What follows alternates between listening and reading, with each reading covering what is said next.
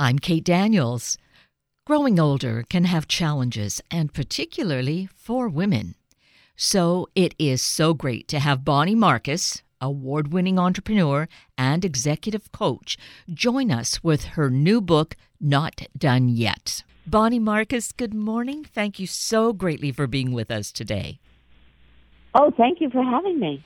You know, I am just so grateful because I think there are many of us who have been waiting for something, and it's this book, having it as a personal tutor, guide, mentor, coach, all together. This book that has just come out that you've authored, Not Done Yet, How Women Over 50 Regain Their Confidence and Claim Workplace Power. So critically important. And you know, it always seems to these days come back to the fact that, you know, we're still in a pandemic, but finally getting closer to out of it. That this has been a time to do some resetting and changing and looking at a way of doing things differently. So I think this timing is really quite ideal.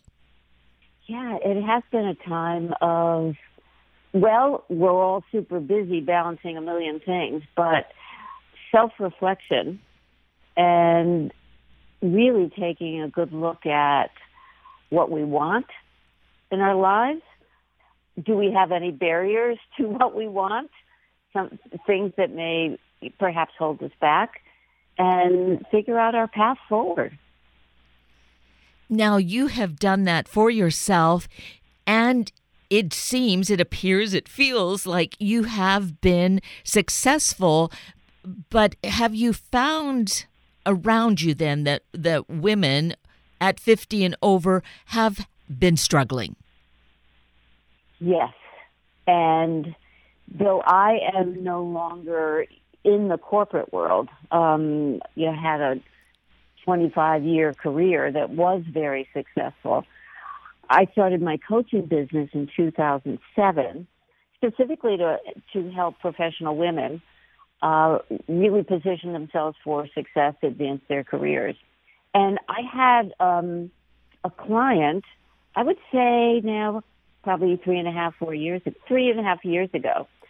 She was a 58-year-old female attorney who worked in a large tech firm here in Silicon Valley. And she had been like a star performer on the legal team. But then, you know, she was the oldest over time, and she realized that she was being marginalized. She wasn't invited to key meetings. People didn't seek her opinion anymore. And the most dangerous thing was that her workload was redistributed.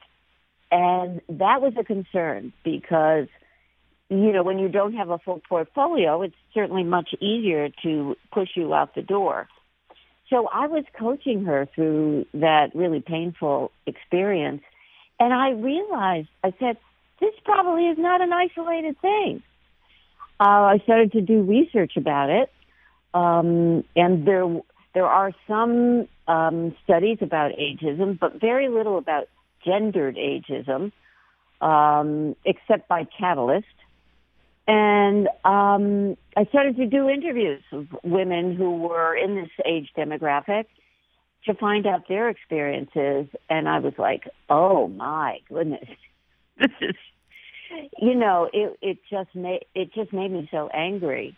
Some of these very, very talented, qualified women who were being diminished and pushed out and made to feel less than because of their age. So that's when I decided to write the book. I wanted to bring more awareness to gendered ageism, and I wanted to give women a voice and the tools to be able to deal with this and continue to have a fulfilling career. So the book is really a great guide and a roadmap in a way of how to face these various mileposts along the way. But, you know, maybe this sounds so naive, but it seems so crazy. Like just taking the story that you shared with us about this attorney who had been very successful, as she continues to do the work, is quite capable. Why would they want the higher ups to take away those responsibilities, those cases, clients that she had been working with so well? Well, many workplaces have a lot of bias. I mean, the workplace reflects the bias in our society, right? And we have a bias against older people. We feel that they are less competent, don't have the stamina and energy to do their jobs, all of which, research has proven to be false. But the workplace has policies and practices that reflect those biases. And in terms of hiring and promoting and compensating and firing. And they have much more energy invested in their younger workers, younger employees. And that's where their energy is. Now, a workplace, a company may say, well, this is a highly paid person, and I would rather put more energy into a younger colleague who perhaps isn't compensated as well. There could be that. But what really bothers me, and the things that I wanted to bring out in the book, especially for women, as we show visible signs of aging, we are subjected to a different type of bias. We face it earlier than men because of the emphasis on our looks and our appearance, and we're actually considered to be less valuable, irrelevant. So things have, in one way, improved where women are more in the workforce, but there is that inequity as we move then further up that proverbial ladder, I guess it is, correct? Yeah, well, we still have gender bias, right? We aren't paid equally. Yes. We don't have the same opportunities for sponsorship or for advancement. Most organizations are still run by white men, and we don't have the same types of opportunities to move up to assume leadership positions. Now, that changes certainly by industry and by company, but we still face gender bias. But what happens is we start to show visible signs of aging. We face the combination of both ageism and gender bias. And that's really what I wanted to bring awareness to in this book, because it affects our financial viability, our job security. And let's face it, we're all living longer. And in many companies, there could be 5, 6 generations working together. People aren't retiring as early as they used to and need and want to work longer.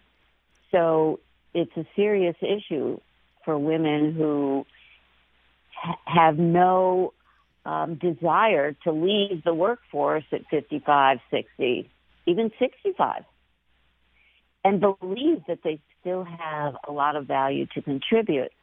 And the workplace, many organizations don't recognize that value. Which, this is not to be just discounting of it, but it really makes it feel as though women need to have their own companies and really support each other in moving upward. And there are a lot of women, of course, too, who have been very successful in these leadership roles, not the least of yourself in having your coaching and consulting business. Yes, we are making some progress towards gender equity in the workplace. It's been certainly pushed back a lot by the pandemic because women have suffered so much and have really opted out in some cases, but also being pushed out of the workplace. So we have a lot of ground to make up. But for all the women who have lost their jobs due to the pandemic, it's the women over 50 who will be extremely challenged to find another job. And so that's where the timing of this is so perfect. Not done yet. The book, which gives us so many opportunities to really look at ourselves and start to, tell the different story. I think that that's a really interesting and beyond interesting, very basic part of what goes on is our story, what we tell ourselves, and what we need to say, right? Yeah, I mean, that's an exercise, a really powerful one that I do with my clients. And that is to write down the current story that you tell yourself about yourself. Not what you would like it to be, wish it to be, but really what is the story you're telling yourself now? Because words really matter, and they form your reality.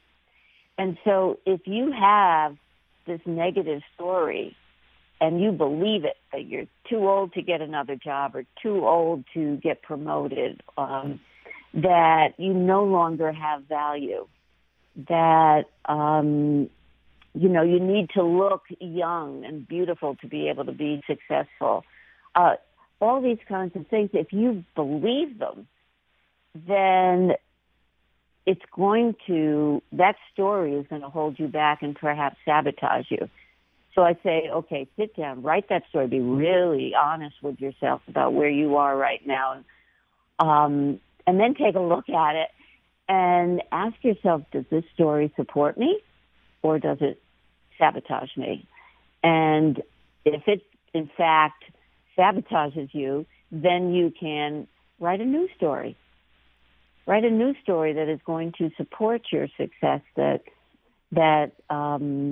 will carry you forward to whatever your goal is with a lot more energy and passion. So that does feel like almost maybe the most basic, the really strong first step is to recognize that and to write that story of who we know we are inside of ourselves. Yeah. And I don't believe that many of us take the time to do that or recognize it. And I think that's an important thing to do. Our story about ourselves, it changes over time. In different points in my life and in my career, I had a whole different story about where I was. And I recognize now, certainly after being a coach, that those stories really harmed my progress and my success at times. So and certainly coaching all these years, I've recognized how powerful these stories can be as well. And many of my clients don't recognize that they're caught up in this. Mm-hmm. You can call it negative self-talk. You can call it, whatever your story is, your inner critic. But we believe these words as our truth. And we don't realize that we have a lot more to offer, that we're holding ourselves back with these words and stories. And here is one of the big gifts, the big values of maturing, is having then this perspective of being able to share and use that as the foundation and all the fuel for saying, here's what I experienced, but you don't need to take the time to go through all of that. Here, use my experience. Yeah. Well, the first thing we have to do is recognize the value of that. That is the first step, is that, wow, these are some of the lessons I've learned, right? Mm-hmm. These are some of my experiences which could help some of my younger colleagues to navigate this work environment, to perhaps balance our family life with our career. But we've learned so much, and we have so much to offer. We have to first recognize and own that, own the power of our age, own the power of all of our experience and wisdom. And then, yes, recognize that we can share that, we can offer to mentor others. And that creates not only visibility and credibility for us in the workplace, more connections across the organization, more value. So I have mentioned, and because it is in your book, about words, the power of words, the story that we tell ourselves, rewriting what the story is for ourselves. I think that is so key. What would you say would be then a second step to work on that we could use, concurrently or going forward as strengthening our position ourselves? Well, once we write that new story, and that should be in present tense, as if you are already there. So it's not like I want or I will. It's I am. I am a published author. I am an executive coach. All these things that we then can take some positive affirmations from that story and write some positive affirmations that we read out loud, keep visible every day. And research shows that repetitive type of behavior really supports building new neural pathways in our brain. And so then these more positive thoughts become the default rather than the negative. This is so great. It's actually kind of catapulting me to some seminars I've done in the past where this was part of the foundation, and it's and I think perhaps I've incorporated it, but maybe it's not something that's heard a lot. So it's really great to either firstly inform or to remind us of these are the things that we need to be doing for ourselves. True. And as with much of the advice in the book, it's at any age, right? These are the things that we should be doing for ourselves at any age. A lot of the tips, especially in part 2 of the book, where I say stop playing small and do what it takes to stay in the game. These are things that you should be doing really your whole career, but it becomes more important as you approach the age of 50 and beyond, and you might be more vulnerable. So we need to be more vigilant when we, doing some of these things like advocating for yourself and networking and being visible and raising your hand. I mean, certainly these are things we should be doing our whole career.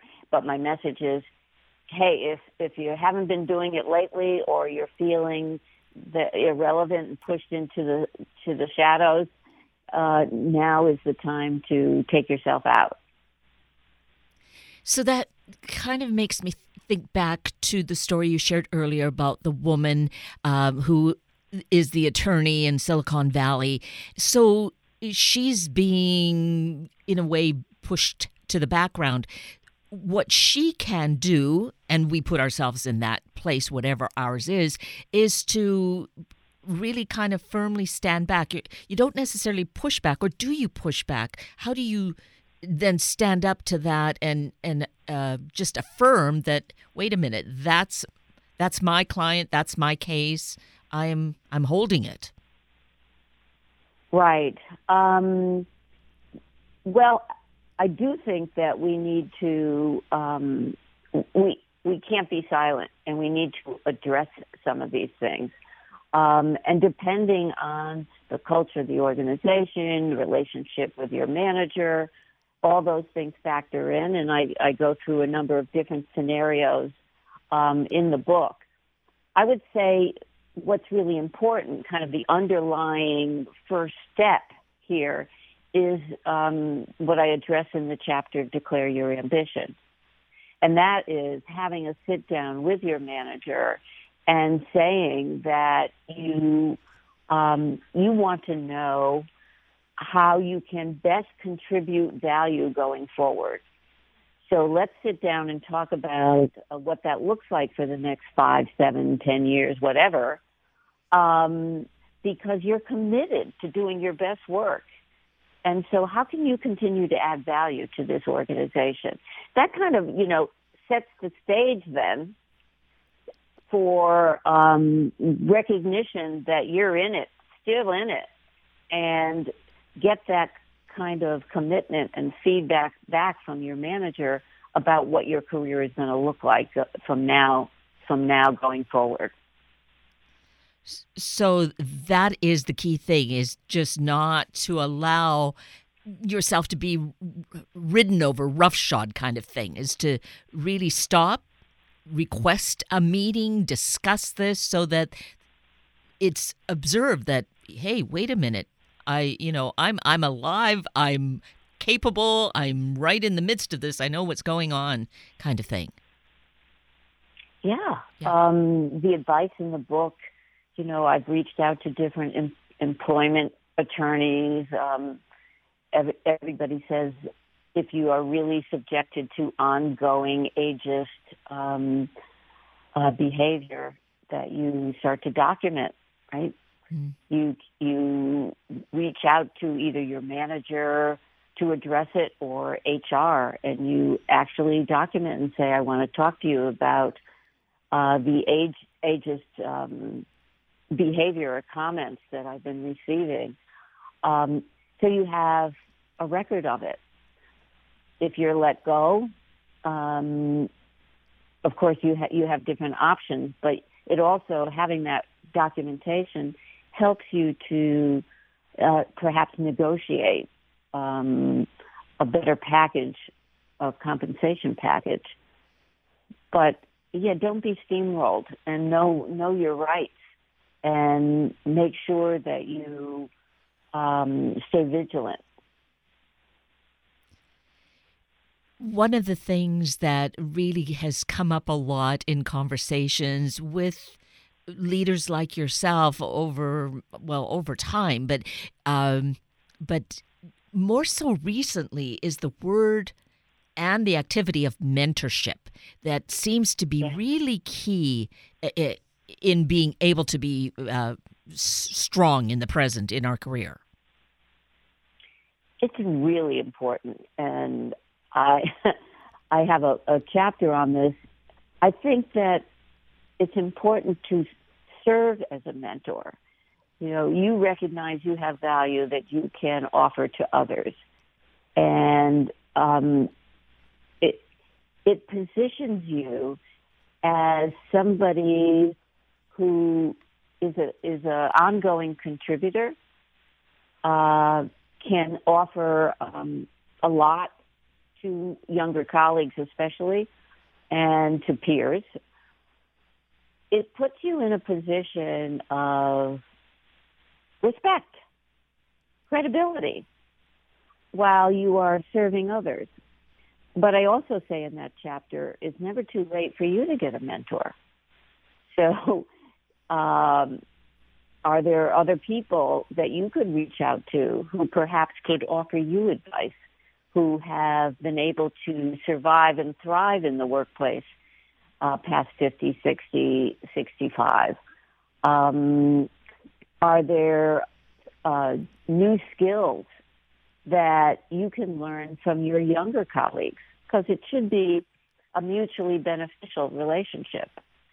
And you can certainly offer your wisdom and skills, and in return, you can learn some new things from your younger colleagues, and that really strengthens the relationship.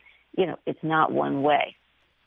And even, in the book I say, if there isn't a program for intergenerational, cross-generational mentorship or networking, one way that you can stand out is to offer to facilitate something like this in your organization. That gives you a lot of visibility, and it shows that you are continuing to offer value and shouldn't be pushed out the door.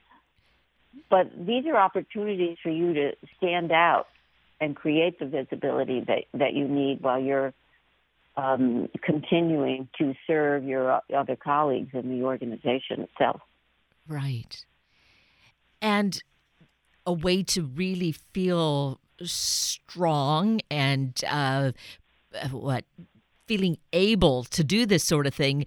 Before we even started our conversation this morning, you were talking about going out for a run. And I think that that's one of your daily practices, or at least most days of the week, is doing something like that for ourselves. Yes, very, very important. I grew up in a family where exercise was a really important part of our life. My dad had a heart attack when he was 57, and we completely changed our lifestyle. And he was out there running and walking and riding his bike every day. And, I was very young, actually. And I incorporated it. I don't know if it's part of my DNA or whatever, but that's the way I like to start my day. But of course, in the research I've done, I realized that as you exercise, it's not only for your body, but it stimulates brain activity. And so you're also increasing your cognitive function, and it's great for your whole body. Normally we think, it's good, for your cholesterol, for your heart, for your, more like your cardiac fitness, but exercise helps you on many levels. And there are other things that I suggest in this book that really help you, fuel you, right? And all the positive energy and confidence. One chapter is, hanging out with your girlfriends. There's research that shows that women actually live longer because they have this ability to connect and form bonds with other women, especially in times of stress, whereas men have the reaction more of fight or flight. But hanging with our girlfriends, research shows helps you live longer, So why wouldn't we do more of that? I talk about meditating. I talk about journaling. I talk about certainly being physical. But what actually gives you more energy and positivity in your life? And it's time that we take the time out to do these things, not only for our health, but our overall mental well-being, emotional well-being. And those are all the reasons that this book, Not Done Yet, is just such a great tool, if you will, but a roadmap for us to really remind ourselves or just open ourselves up to the way that we can be all of who we know we are and can be in this world. So, Bonnie Marcus, I'm so grateful that you've written this book for us, for one. Let's mention your website because there's such a wealth of information there as well. Yes, my website is bonniemarcusleadership.com. And on the website, you can connect with my weekly podcast, Badass Women at Any Age. And each week I interview amazing women who tell their personal journeys to being successful. And that's such an encouragement and a way to learn, another kind of mentorship. Well, I feel that you are a mentor in your way to us through the book and through having this opportunity to have a conversation this morning. Bonnie Marcus, you're so wonderful. Thank you so greatly. Oh, thank you.